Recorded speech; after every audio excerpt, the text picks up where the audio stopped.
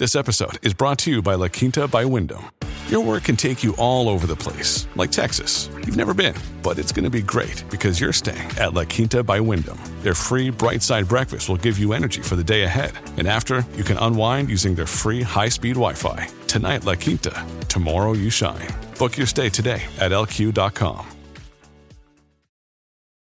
Your brain needs support, and new Ollie Brainy Chews are a delightful way to take care of your cognitive health. Made with scientifically backed ingredients like Thai ginger, L-theanine, and caffeine, Brainy Chews support healthy brain function and help you find your focus, stay chill, or get energized. Be kind to your mind and get these nootropic chews at ollie.com. That's OLLY.com. These statements have not been evaluated by the Food and Drug Administration. This product is not intended to diagnose, treat, cure, or prevent any disease.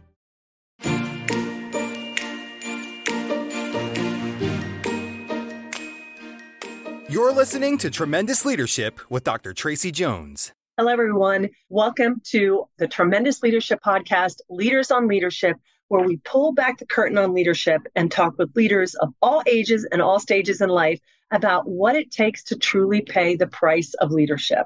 And today, I am extremely excited to connect you with our guest today. Her name is Dr. Pichardo-Johansson. And I'll let her correct me when we talk. And Diely is a former hematologist oncologist. She's a life coach. She's also an Amazon best-selling author. But she prefers to describe herself as an oncologist who, after becoming a cancer survivor, decided, and I quote, "Life, it's too short. I don't want to make a living fighting death anymore. I'd rather make a living celebrating life." She now specializes in helping professional women make romantic, I love it, and career transitions so they can live the life they really want. Diely, thank you so much for being our guest today on the podcast. Thank you for having me. And you said my name very well. Oh, thank you so much. And a shout out to our listeners. For those of you that have listened to Madeline Frank before, Dr. Frank, she's the one that introduced me to Diely. And I like to tee it up and let people know how our paths cross. So it's all about the people you meet and the books you read. Thank you again, Diely. And I'm going to get started because I want to hear your perspective on the price of leadership. And again, our listeners know that my father talked about 4 key tenets that you are going to have to be paying to really, truly call yourself a leader. And Diely, the first of them is loneliness. We've all heard the saying, it's lonely at the top, heavy is the head that wears the crown. Could you unpack what loneliness as a leader looks for you and maybe share with us a time where you went through it in your life? Oh, yes. As a life coach, I love a saying that says that people would rather be unhappy than losing their identity. And for me to become a leader as a life coach, and one of the populations I help also are physicians, I had to leave medicine behind. I had to decide I had enough. I want better quality of life. I don't want to make a living fighting death. And that made me lose many friends. In a similar way as when I decided to be a happier person many years ago and divorce someone who was making me very unhappy, I lost many friends. People think that change is contagious, and they are afraid that in a way that if you make change in your life that makes you happier and better, you are challenging them. They may want to pull you back. They may want to disappear and not be near you because you remind them of the unhappy life they have now. That has been my phase with loneliness. And most recently, when I left medicine and became a life coach, I started meeting wonderful people. I started making great connections, and I lost a huge amount of my former friends and colleagues. I love that you said people fear that change is contagious, because in the worlds we're in, even in your medical career before, if they're there seeing you, there's an issue. And typically that means something has to change, either a medical issue or a lifestyle issue. But it is interesting when people will look at you and say, oh, you've changed. You're so right. That means that they don't want to, and they're afraid it will somehow leap on them. I never realized that could be the spur of the sense of loneliness. Excellent. Thank you for that. It's also good to hear that there's always somebody on the other side there to fill that gap with what you're looking for. Thank you for that, Delia. And okay, loneliness, now weariness. How do you combat weariness? Obviously, it must have been very exhausting in the medical profession, but how do you deal with weariness in your current role? We should normalize weariness in a way. We will have good days and bad days. We'll have phases when everything goes our way and we see the fruit of our work, and we will have phases we are really going to feel despair.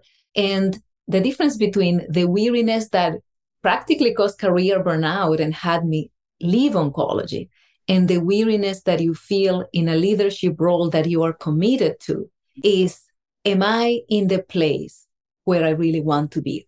Okay, maybe things are not going my way right now. Maybe I'm second guessing myself, but right at this moment, am I exactly where I want to be? That is the way I've been combating weariness. And usually if you can answer that question one day at a time, yes, I believe in this message.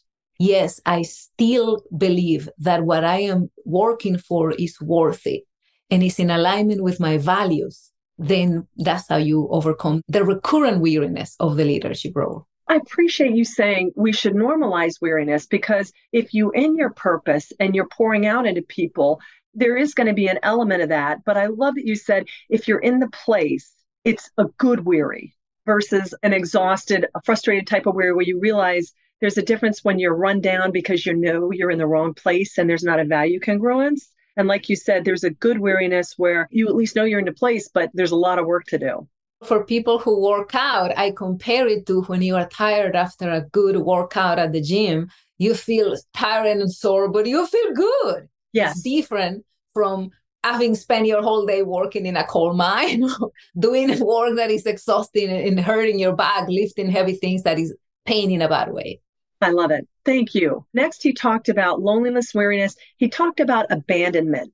And when he talked about abandonment in The Price of Leadership, he referred to it as stop doing the things that you shouldn't do, almost a hyper focus. You need to abandon all the things that aren't truly getting you to the place that you say you want to be. And this is a tough one for us, especially as women, because we like to be all things to all people. Can you share with us how you really hone your sense of abandonment, especially since you abandoned, like me, past careers, past relationships, and moved on to the next? Can you walk us through that or give us some advisement on that?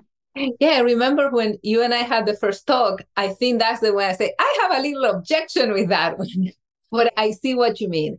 In my case, my change came from abandoning things that the world was telling me I was supposed to want, but were not in connection with what I really felt my mission in life was, what I really wanted to do. I see this abandonment as something more pleasurable, perhaps, and is connecting with your true voice and figuring out what are the things that are really important to me. You can prioritize and learn to say no. And parenthesis, that is going to include recharging your batteries. That was the other tweak I have to that. Doing things that bring you happiness, expressing your creativity, having a hobby that recharges you, that is not connected with your cause of leadership, is also very important, because you cannot give what you don't have. And in my case, I'm teaching people to be happier, to live life with passion, to love, to reinvent themselves and find what they love. And I have to be an example of that day by day. I love it. Isn't it wonderful when you're working with people too? You talked about their true voice. When you're listening to so much, and for so much of our lives, we pretend, we pick up other masks, or we drift, or we're not our authentic selves. But then when you really truly abandon it, it's almost this huge relief, because it's there all along. We just have to peel off all the other things that we have somehow put on ourselves and unfold that true voice that you said. Yes. And that difference between what I really want versus what the world is telling me I'm supposed to want, that makes a big difference. Absolutely. That's a secret to your unique purpose for being on this planet. I love that. And the last point he talked about was vision. And for vision, he said vision is really nothing more than seeing what needs to be done, but then also going out and doing it. It had a very practical, tactical aspect to it. Can you share with us how you craft your vision and how that drives you forward?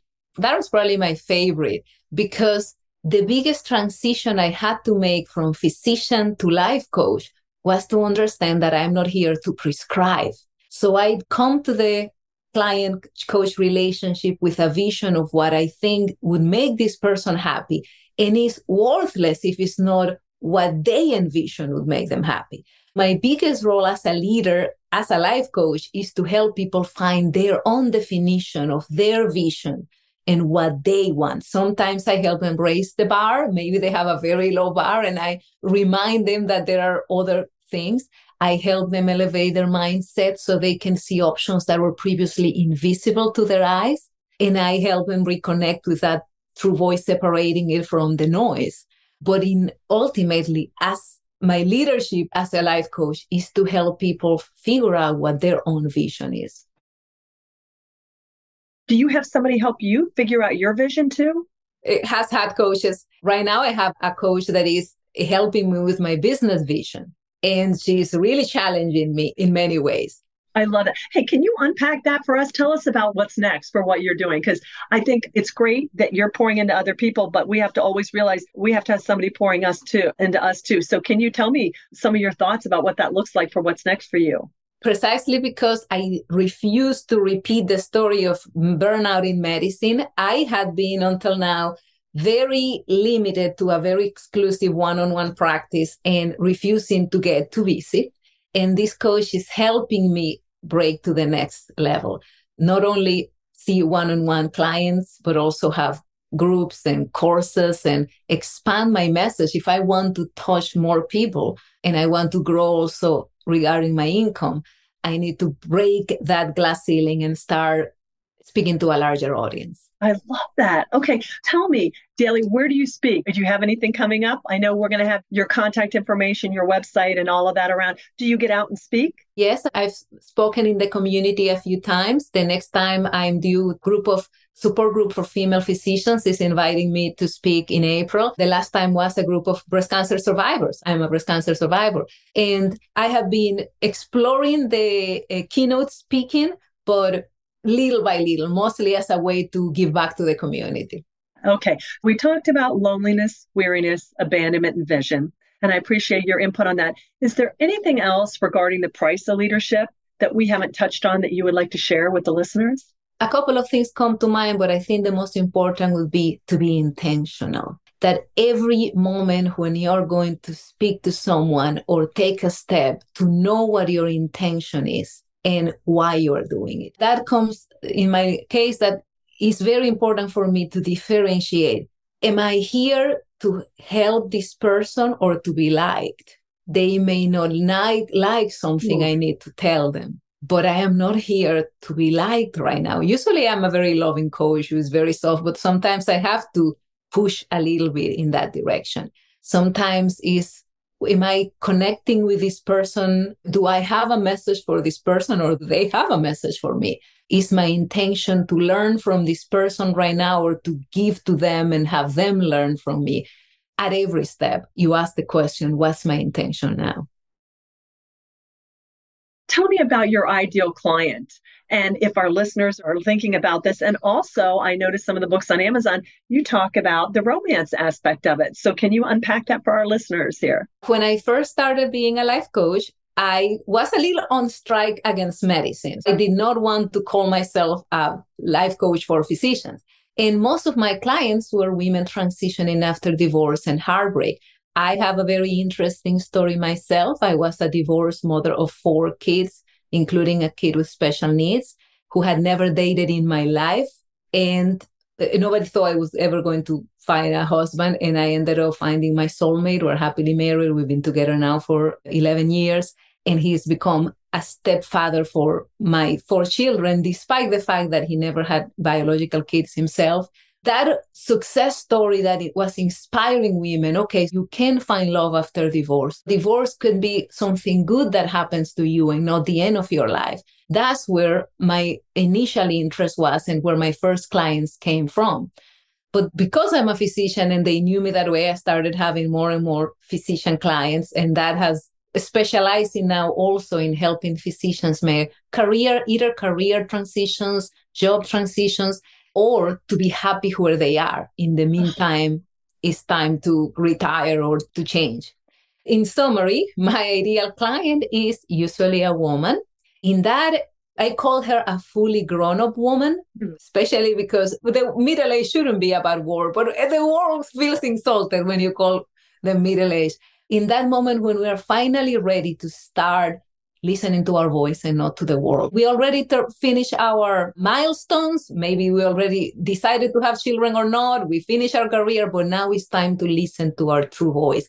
And that varies, but usually starts as early as the mid to late 30s and as late as the mid to late 50s, depending, according to Young, depending on whether your parents are alive for longer or not. Our midlife decisions and changes can be anywhere in that age range. So my ideal client is a woman in this age range, usually very smart, highly educated, who is now, because of a life transition, divorce, burnout, a breast cancer diagnosis, empty nesting, is now for the first time in a while asking, what do I want? How do I want my life to look like? And listening to her voice and not the voice of the world. Oh, Diely, that's absolutely beautiful. Thank you so much for sharing that. And to our listeners out there, in the show notes, we are going to have all the contact information, even her calendar link, so you can set up and get in touch with her and stay in touch with her. What is the best way to connect with you? Is it LinkedIn? Is it social media, your website? How do you prefer to be contacted?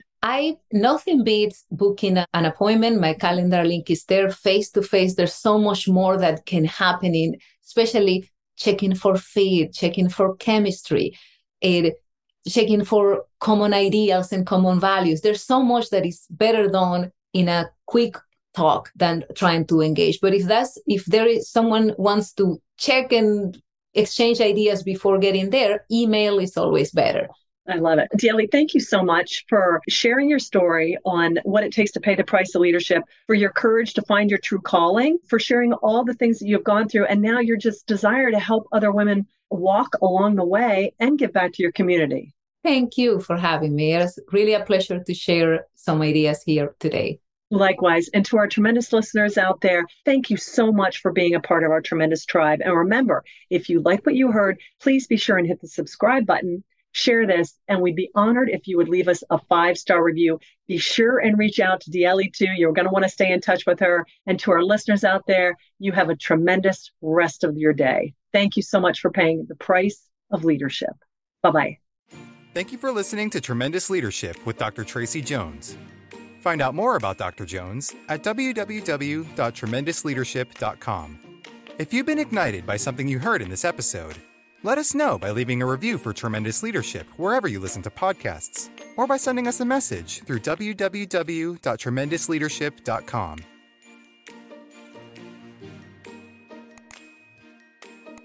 This podcast is a part of the C-Suite Radio Network.